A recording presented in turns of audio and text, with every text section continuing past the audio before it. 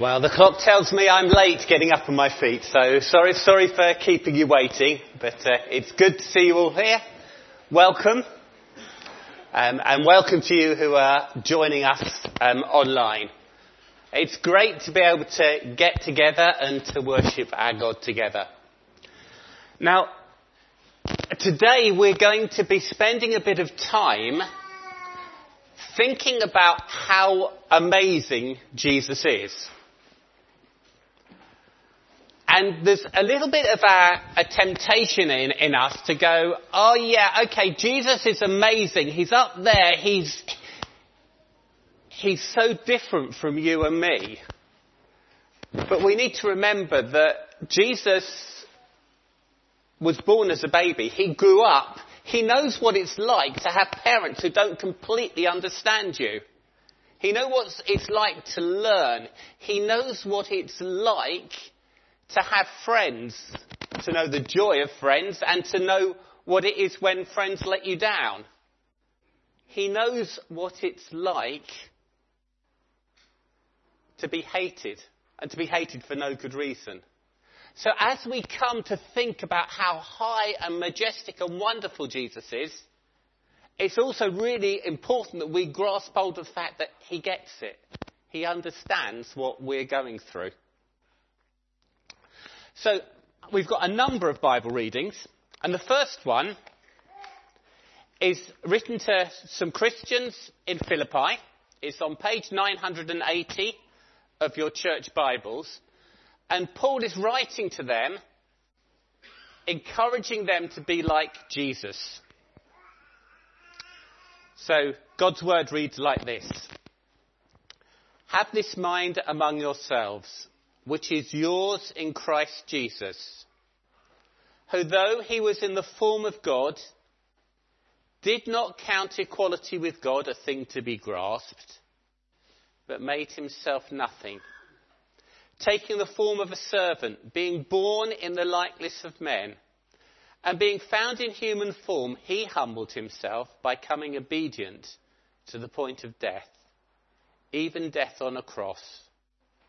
Therefore, God has highly exalted him and bestowed on him the name that is above every name, so that at the name of Jesus, every knee should bow in heaven and on earth and under the earth, and every tongue confess that Jesus Christ is Lord, to the glory of God the Father." Our first song celebrates that at the name of Jesus, every knee shall bow. Everyone, one day, will face this great King. So let's stand and sing when the music starts. Go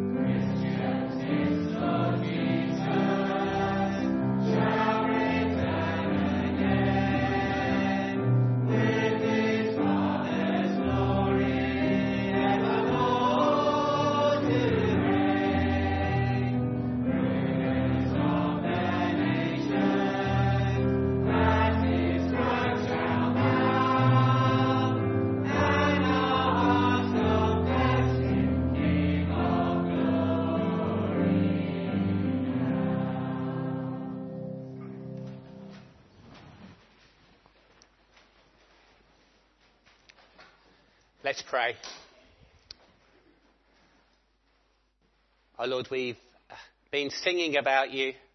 We pray that our hearts will open up, that our minds will be alert, that we'll be able to understand the privilege we have in coming to the King of all kings, the power above all powers. Oh Lord, we confess that often our faith is weak, often our eyes are dim and our minds are distracted and all over the place. Oh Lord, I pray that as we come to you now, you will help us to be more focused than if we were meeting the Queen. More focused than if we were meeting the President of the United States or our Prime Minister, and realise that as we talk to the King of Kings, the one who made everything, the one who controls everything, you are hearing our prayers. You are accepting our worship, not because we're good people, but because you've made a way through Jesus that anyone who trusts you can come and present their requests and their worship to the power of all powers, the King of all kings. Lord, we know that we have an enemy and you have an enemy, and we pray that today you will demonstrate your victory over him.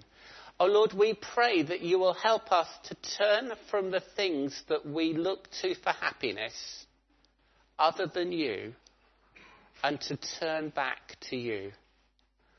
We pray that as we are looking and considering your dear Son and how your word tells us about him, that the truth that we hear will go right down into our hearts and change the way that we look at life.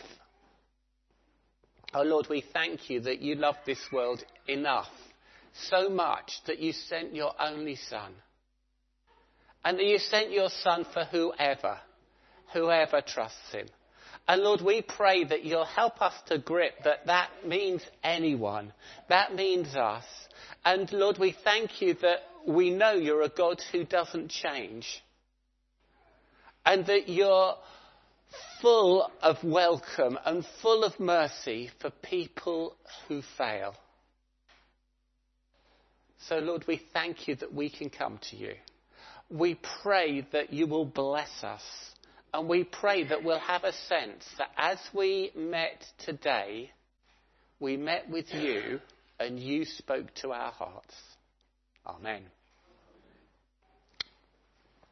So we have some more Bible readings, and we're going to read next from the first chapter of a letter that the Apostle Paul wrote to some Hebrew Christians. And we're going to be starting it at verse 1. And if you're looking in the church Bibles, it's on page 1001. So our first reading is going to be from Hebrews chapter 1. And this is what God says. Long ago, at many times and in many ways, God spoke to our fathers by the prophets. But in these last days, he has spoken to us by his Son, whom he appointed the heir of all things, through whom also he created the world. He is the radiance of the glory of God and the exact imprint of his nature. And he upholds the universe by the word of his power.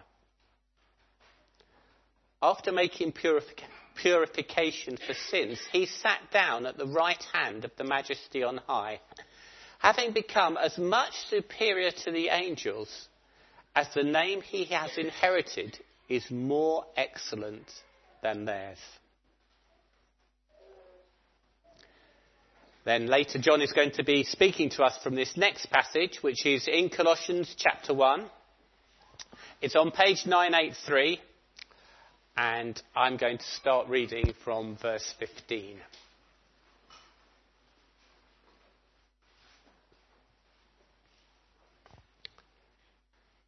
So Colossians chapter 1 and verse 15 reads, He is the image of the invisible God, the firstborn of all creation, for by him all things were created, in heaven and on earth, visible and invisible, whether thrones or dominions, or rulers or authorities. All things were created through him and for him. And he is before all things, and in him all things hold together.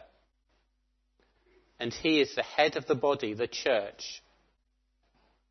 He is the beginning, the firstborn from the dead, that in everything he may be preeminent.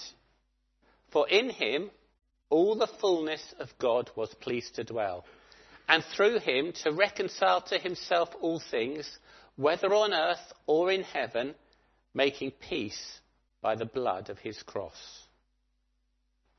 And you, who were once alienated and hostile in mind, doing evil deeds, he has now reconciled in his body of flesh by his death, in order to present you holy and blameless and above reproach before him, if indeed you continue in the faith, stable and steadfast, not shifting from the hope of the gospel that you heard, which has been proclaimed in all creation under heaven, and of which I, Paul, became a minister.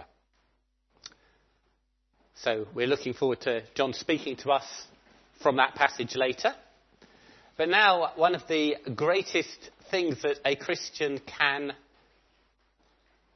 rejoice in is that the God who knows everything about us is willing to be reconciled to us, not because of what we've done, but because of him.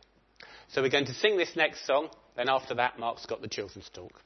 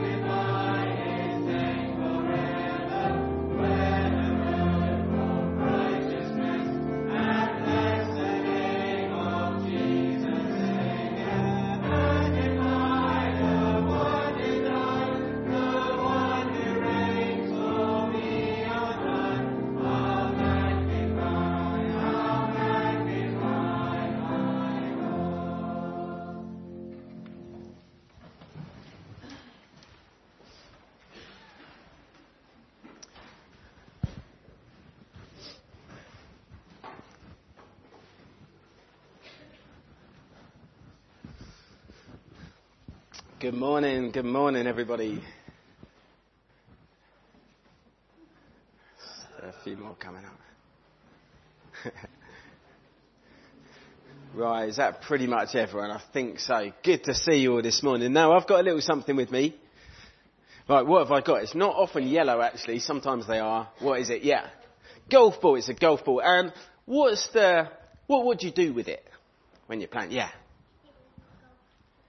Hit it with a golf stick or a golf club. Yes, you hit it with a golf club, and do you just keep hitting it around? What's the point? Yeah. Try and get it into the hole with as little hits as you can. You've all played crazy golf, have you? Yeah? Now, I don't usually bring this to church, but I brought these with me today.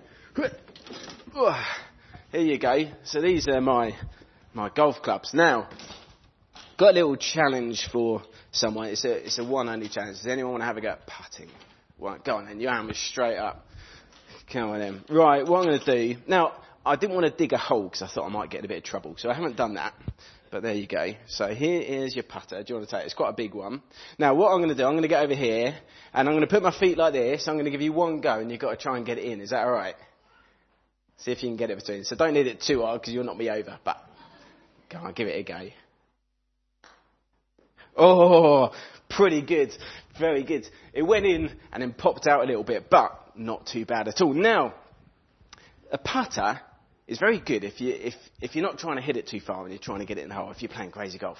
But let's imagine that the hole we were trying to get it in was not just down at the end of the car park, not just at the other end of the field, not just in the woods, but beyond the woods. You know the woods right over there? Imagine if the hole was beyond those woods. Would I want to use a putter for that? Take me forever, wouldn't it? And there's hedges in the way. So do you know what I might use? I might use this. Okay, this is my big stick. Look at this. Ooh. There you go. Look at that. So that's called a driver. Who can guess what this does? Yeah. You whack it.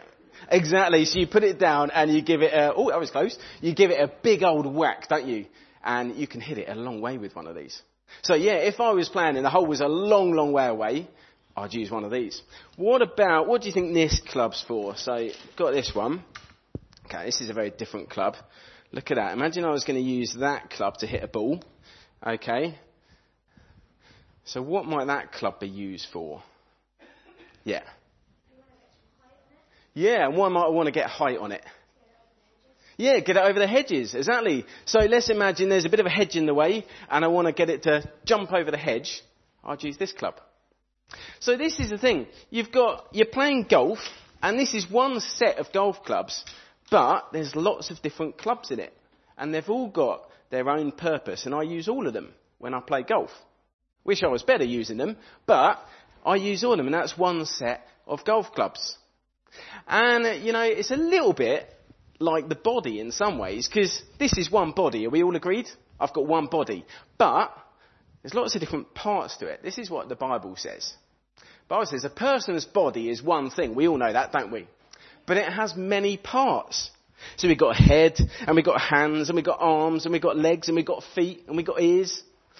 What sort of things might we do with our hands? Give me something that you might do with your hands. Yeah. Climb with them. Yeah, excellent. What else might we do with our hands? Yeah. Picking? Yeah, might be. All sorts of things. Yeah. Are you going to say something? Pick mud off us. Is that what you said? Yeah, absolutely. That's a good thing to do, isn't it? Yeah, we can do... What might we do with our feet? Why we do that? Yeah. Walk. Yeah, we might walk. Yeah. Kick something, hopefully a football or something, not someone else. What about ears? What might we do with our ears? Yeah. Listen. Yeah, so we might listen to someone talking, or we might listen to music or something like that. And our body, it's one body, but it can do lots of different things, doesn't it? Now, the Bible says something slightly strange.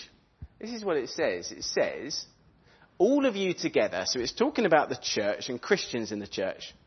All of you together are the body of Jesus. So that sounds a bit strange, doesn't it? So this morning, as we're gathering, the Christians are like the body of Jesus. Each one of you is part of that body. Sounds a bit strange, doesn't it? We're the body of Jesus. But you know, just like we as a church are one church, there's lots of different people here that do lots of different things to show Jesus to the world. So, we've got... Who's that there? John. Give John a wave. There you go. That's John. He's our pastor.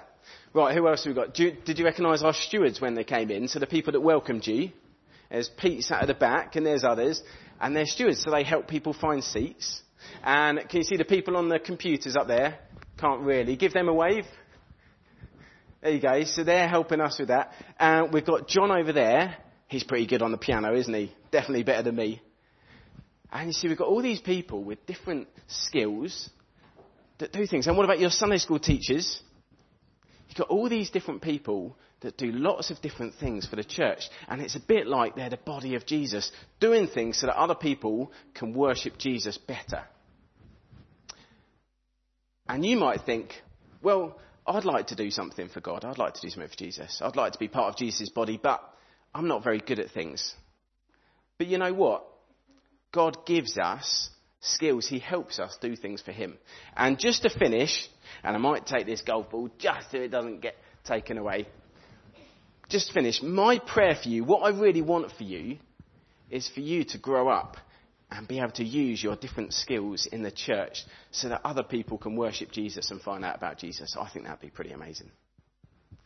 Thank you very much for listening, and you can go back to your seats.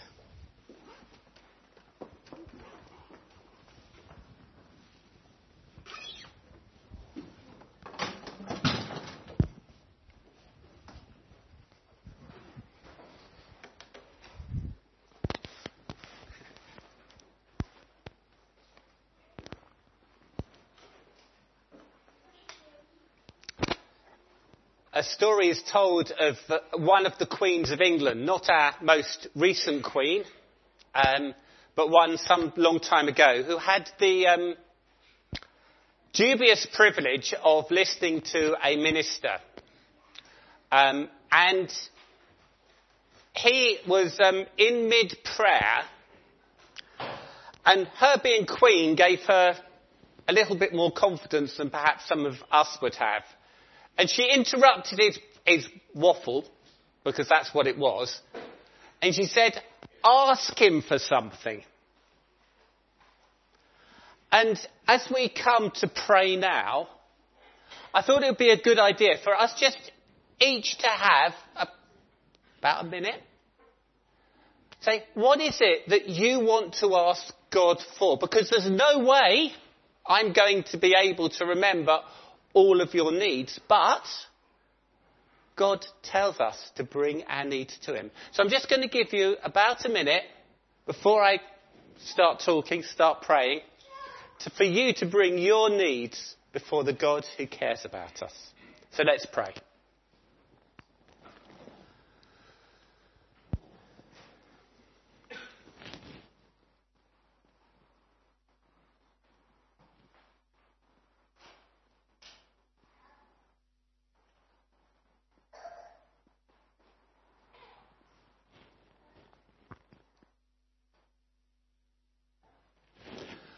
Our Father in heaven, we thank you that you tell us to bring our petitions before you, to tell our Father who loves us what our needs are.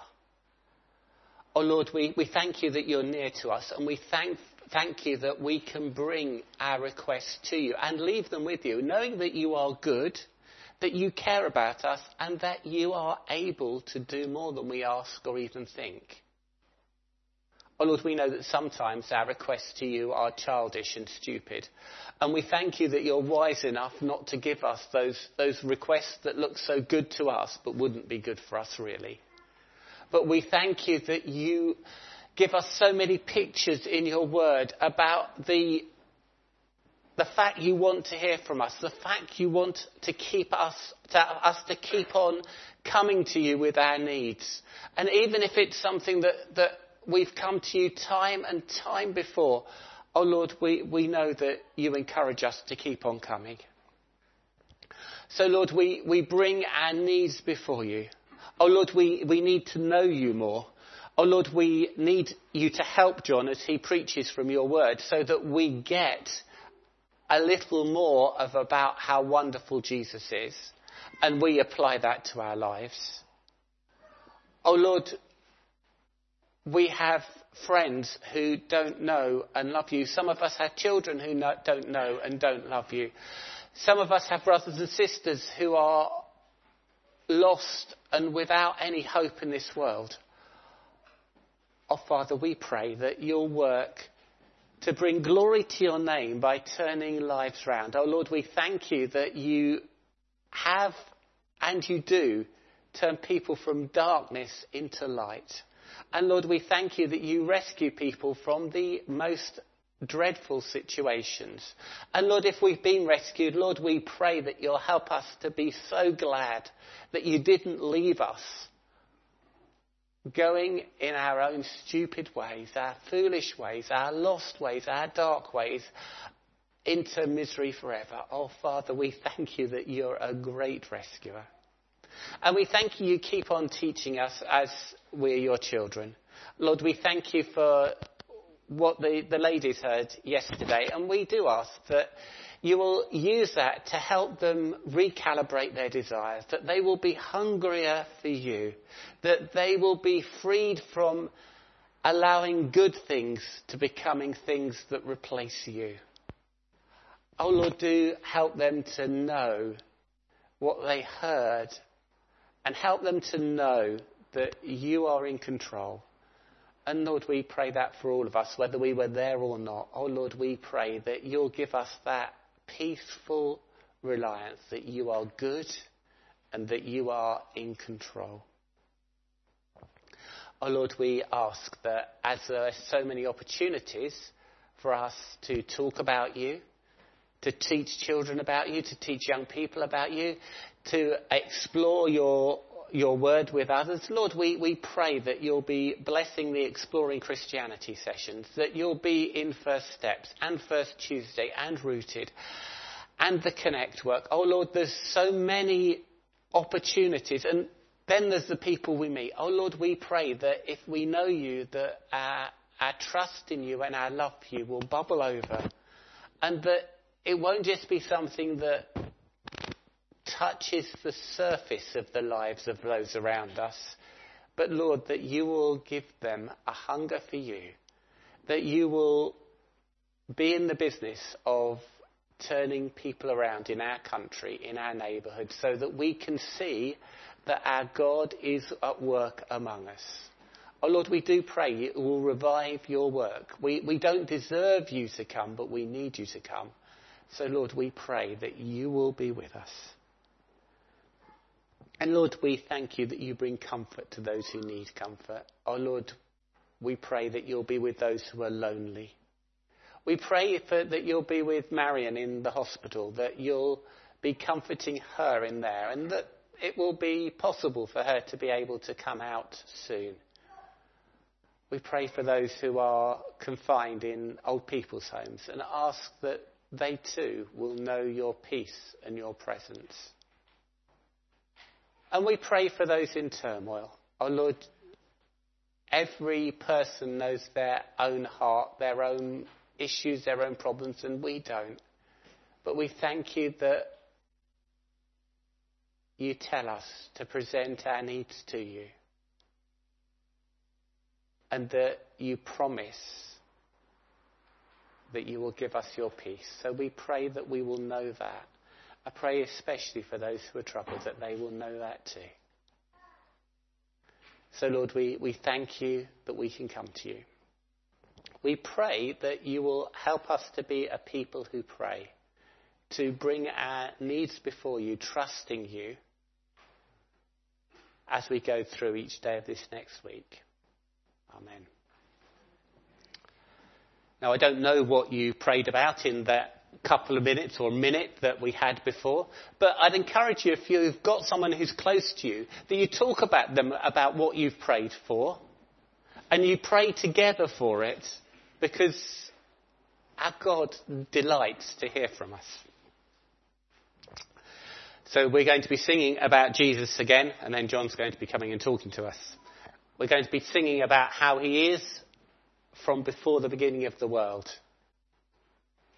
and all of his, or a number of the great things about Jesus. So let's stand and sing. Amen.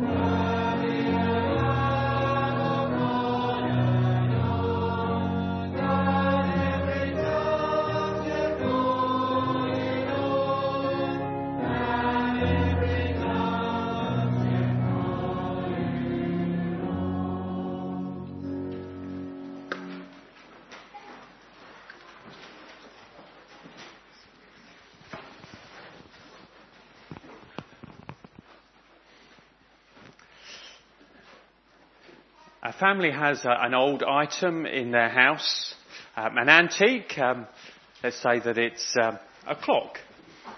It's been handed on to them with some enthusiasm by older relatives, so said it was a family valuable. And it had its place in their living room for some time. And then they increasingly wondered if it looked a little out of date and out of keeping with the style of their room and the way things should look these days. So they put it in the loft. And it had been in the loft for some time.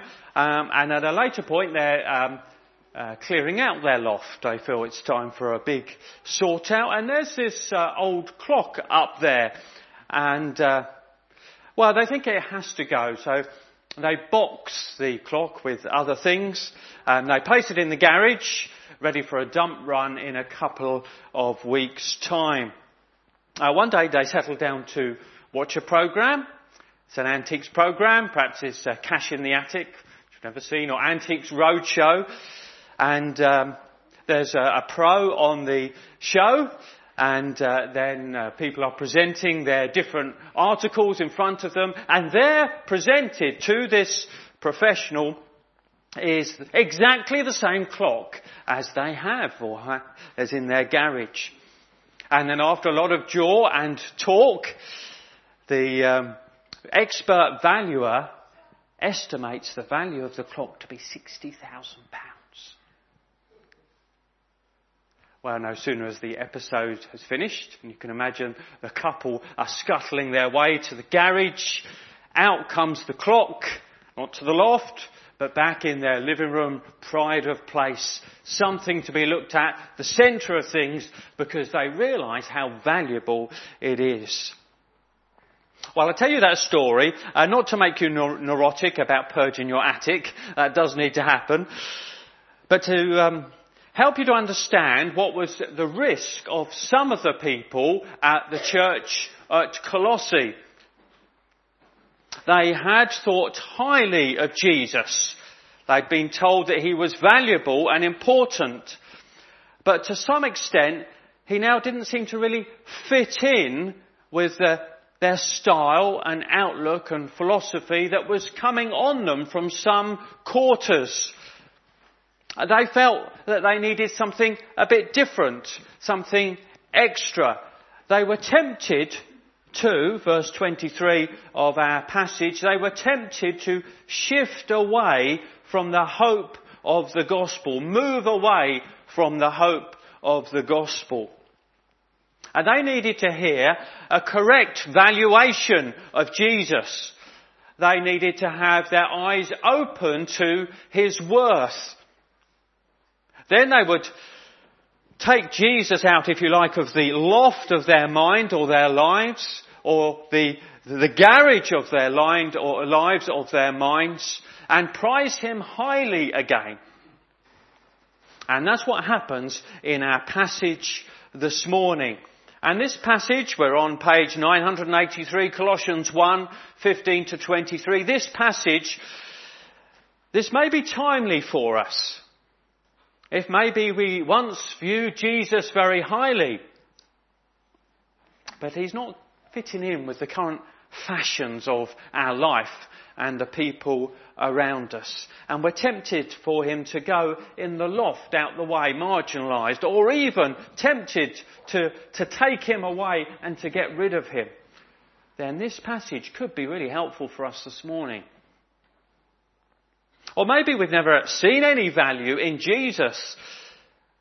We've just thought of him as some ancient teacher with a few wise sayings, not much else. Then this morning's passage will help us to see the value of Jesus.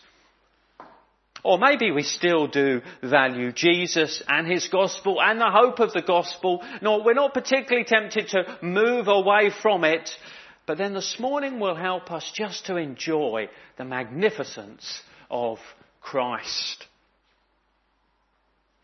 Well, it's very much about Jesus in these verses. It starts in verse 15 with He is. He is.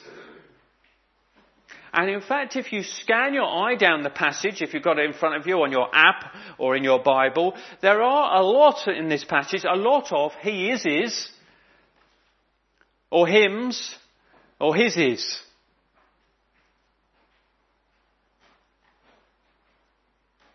There is an and you, we'll come to that, but that's in verse 21.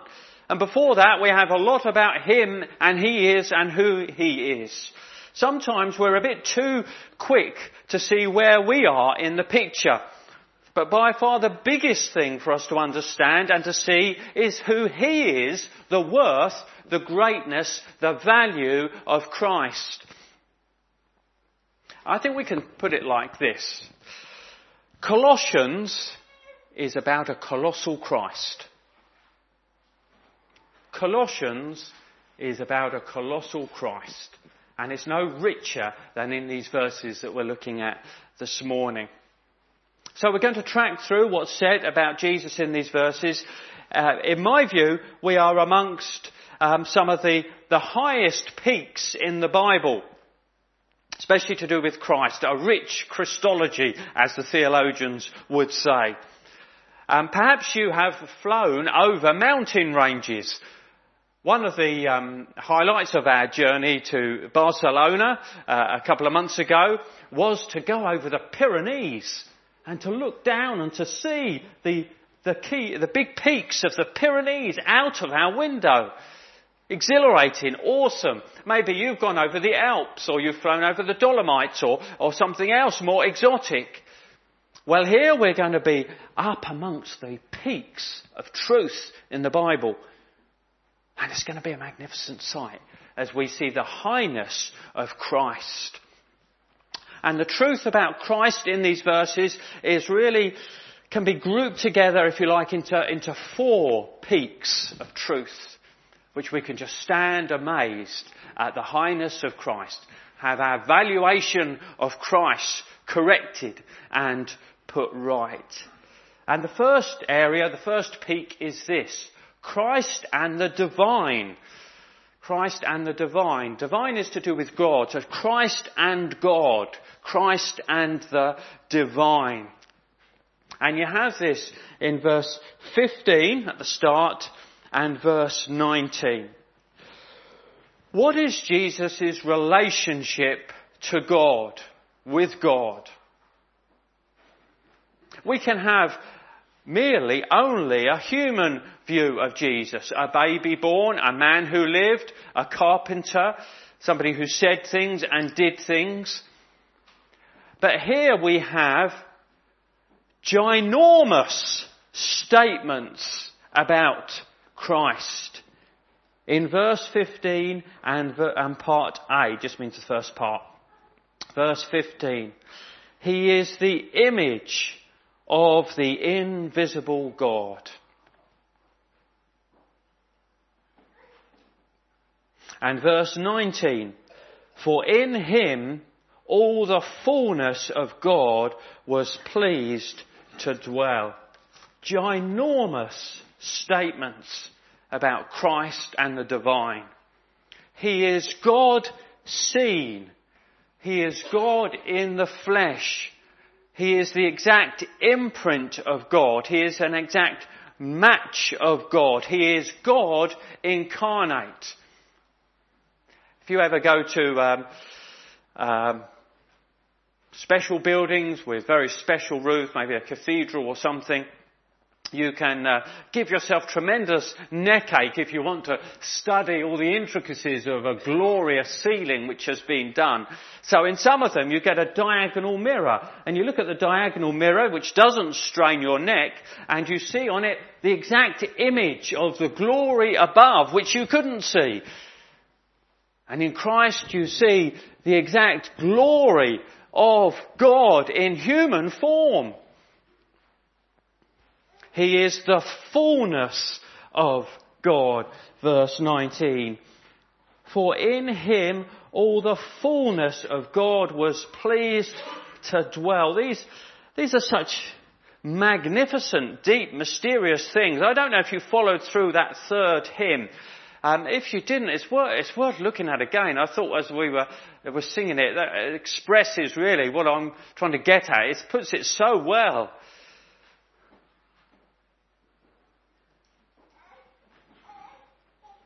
For in him the fullness of God was pleased to dwell.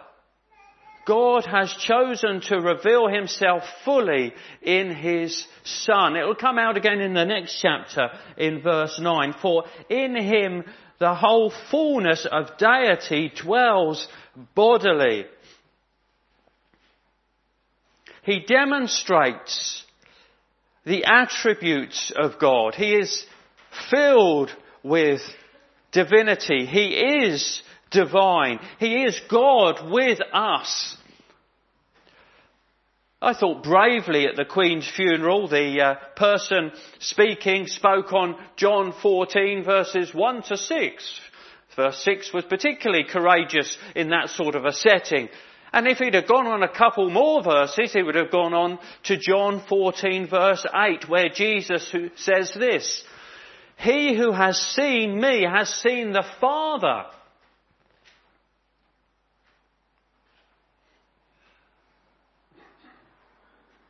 His divine nature in the Gospels was sometimes seen more fully than at other times. Peter thinks of his transfiguration, and Peter says we were eyewitness of his majesty.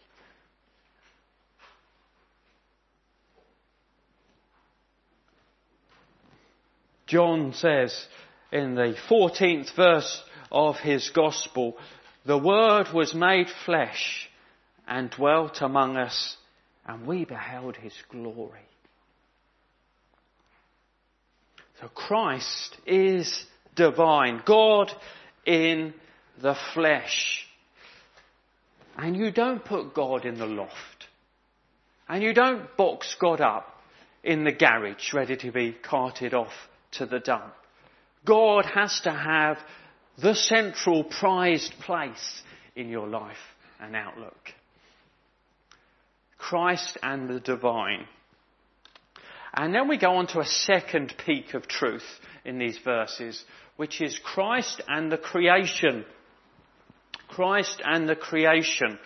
What relationship does Christ have to the things that are around us, to the things that are made, to us, to the stars, to microorganisms, to angels? Is he just one amongst them? Listen to the astounding descriptions we have in these verses, verse 15 halfway through. "The firstborn of all creation, for by him all things were created in heaven and on earth, visible and invisible, whether thrones or dominions or rulers or authorities, all things were created through him and for him. And he is before all things, and in him all things hold together."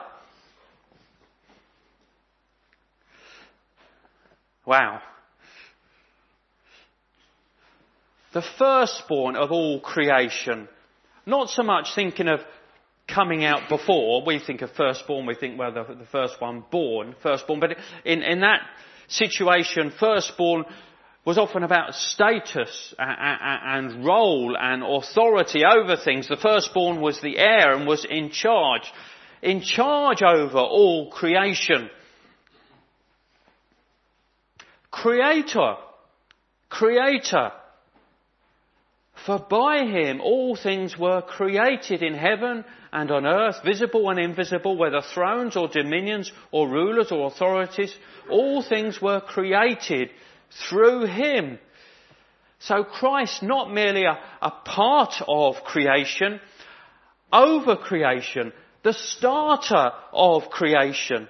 That God the Father used God the Son as his agent in his creative work.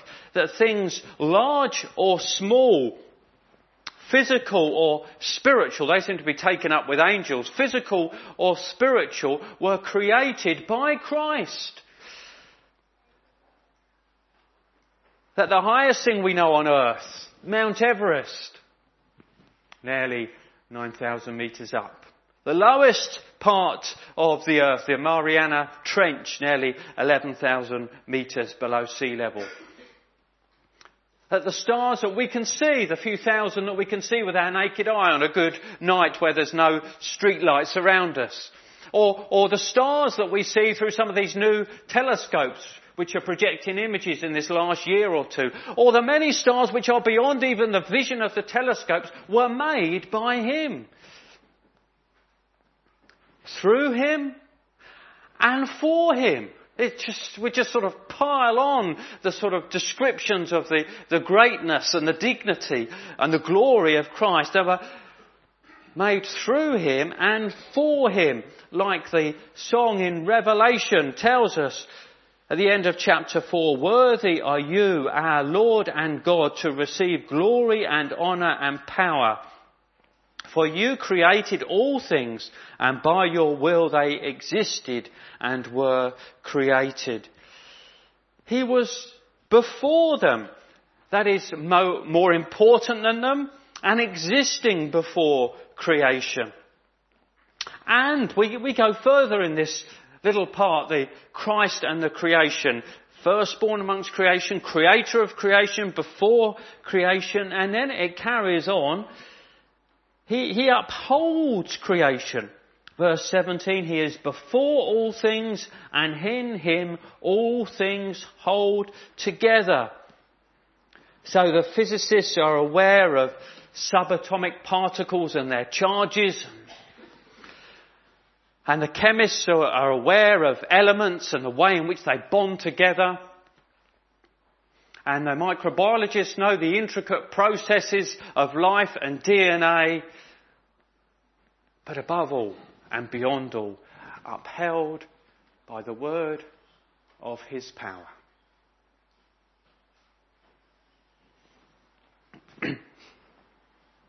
We read Hebrews earlier. It's along these same lines. Verse 2 of Hebrews chapter 1. "But in these last days he has spoken to us by his Son, whom he appointed the heir of all things, through whom he created the world. He is the radiance of the glory of God and the exact imprint of his nature, and he upholds the universe by the word of his power." And you don't put the Lord of creation in the loft or in the box in the garage. You prize, you adore, you bow before, you submit to, you worship, acknowledge the worthiness of the one who is creator of all things. So Christ and the creation. And then we come thirdly to Christ and the church.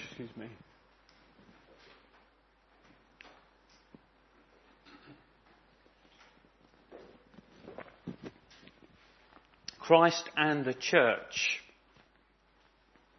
So we move from what we might call the original creation to what we might call the new creation.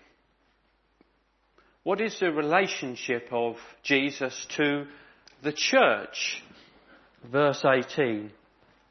"And he is the head of the body, the church.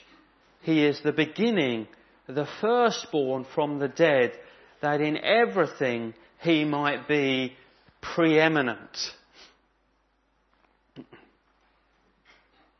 The church is more significant than many people realise. We did look at that a couple of weeks ago under the theme, "Why bother with the church?" when we looked at a couple of verses in 1 Timothy. Perhaps some of you will have that in mind. And here we think of Jesus' relationship to the church, which is important in God's programme. We see again this word firstborn. The firstborn from the dead. In charge over the one who rose from the dead, is head over those who have been spiritually raised from the dead and who will be physically resurrected from the dead. He is the firstborn. The firstborn from the dead. And he is the head of the body, the church.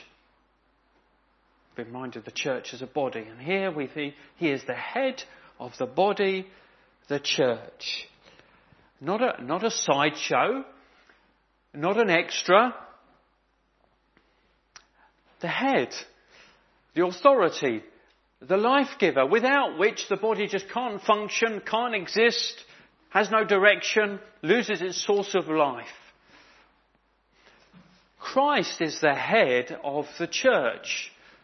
Not the Pope, not the Archbishop of Canterbury, not a local pastor. Christ is the head of the church. In all things, he deserves to have the first place. You don't marginalise the head. You don't discard the head. You take off the head and the body dies. Christ is the head of the church. It seems to be in vogue in some places to rename churches, or some churches which are planted pick up a name. And it's interesting the names they pick sometimes. More often than not these days, they might pick a name which is central to what church is about. So you get Grace Church, or quite often you get Christ Church. And there's something to be said for that if you are thinking of a name of a new church and a church plant. We've got a nice name. We've got no problem with our name, Forest Fold Baptist Church. I've certainly got no appetite to review something like that. And we do believe, or I believe, maybe you believe, I hope you believe in baptism. Baptism is a biblical pattern. Baptism of believers, I believe, is something that's in the Bible. Baptism of believers by immersion best reflects the Bible descriptions. But it's far from central. It's far from number one belief. We are a Baptist church, I know. But Christ Church is a good name, isn't it? Because the church is especially about Christ. He is everything. He is most important. He is the preeminent. In all things he might have the preeminence. And when you realise he's the head of the church, you don't marginalise Christ. You don't put him in the loft. You don't have him as a distant part of your life, which is just about to drop off the edge.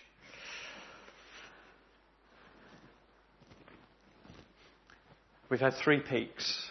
We're up amongst the Pyrenees. We're circulating.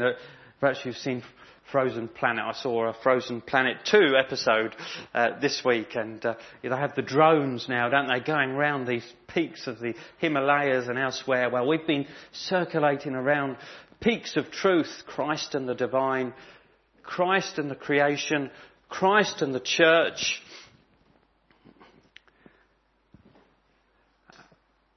Christ and the broken.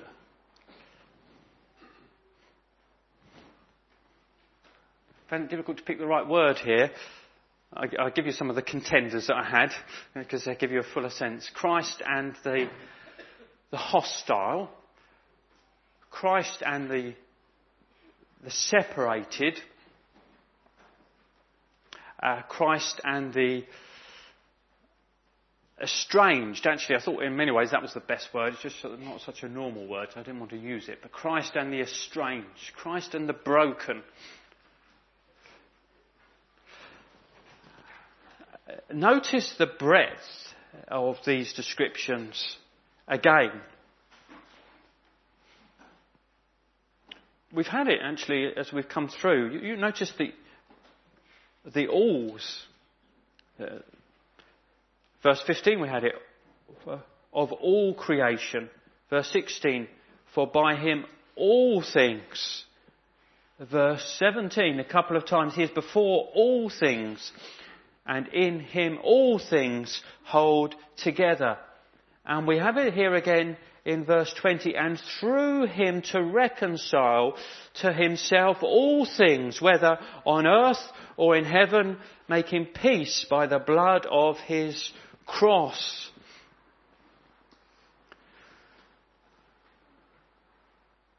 It's a colossal Christ, you see. big impact. Big reign, all things. And a big work of reconciliation. And there is plainly, isn't there, a brokenness in creation. People have turned against the authority of God. And there is damage, and there is distance, and there is disease, and there is death. And Christ is the great reconciler, the great mender, the great bringer back together. Children, do you remember a children's talk just a couple of weeks ago? I've got the bits of it here. It was on that word, reconciliation, mending, and the way in which God and sinners just can't get together. Remember that? And how God had made a solution to reconcile, to bring back together. And the solution was Jesus going to the cross so that God and sinners could be reconciled through the work of Jesus on the cross. And that is what's taught in these verses. And through him to reconcile, to mend, to bring back together, to bring close, to reconcile to himself all things. And notice how this is astounding, isn't it?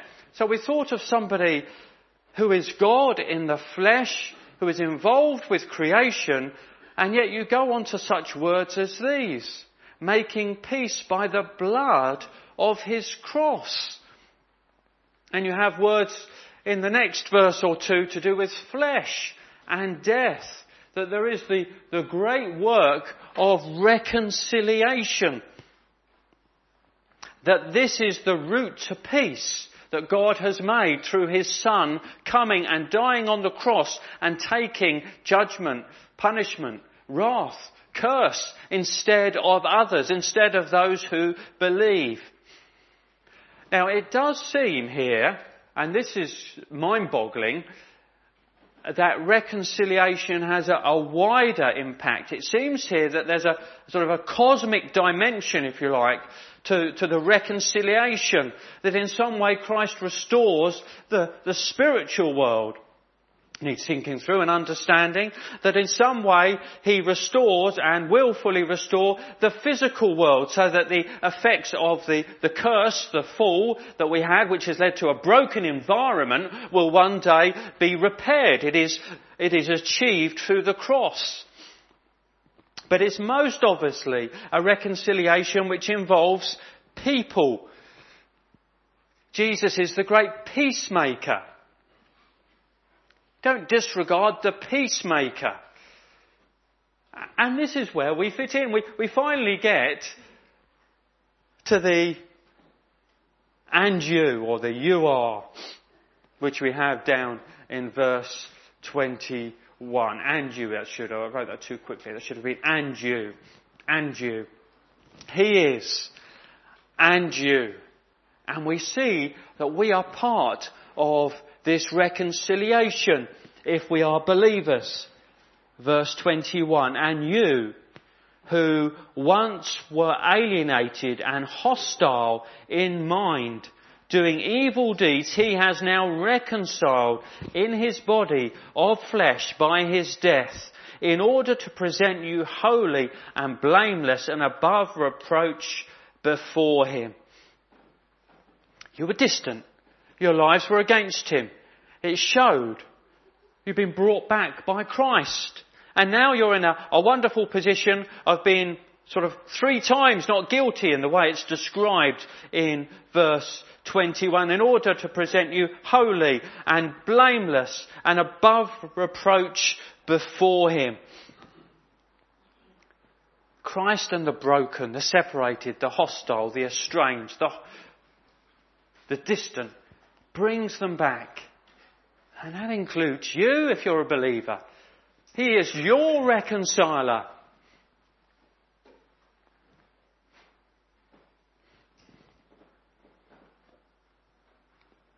And when you start to realise these things about, these peaks of truth about Christ and his significance in each one of these peaks,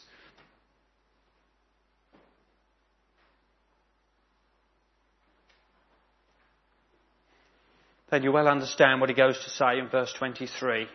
If indeed you continue in the faith, stable and steadfast, not shifting from the hope of the gospel that you heard, which has been proclaimed in all creation under heaven.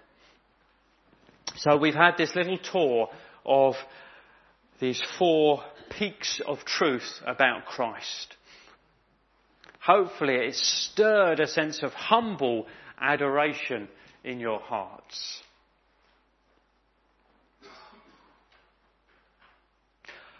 Hopefully, if there was any amongst us who were starting to put Christ and his gospel in the loft or in the garage,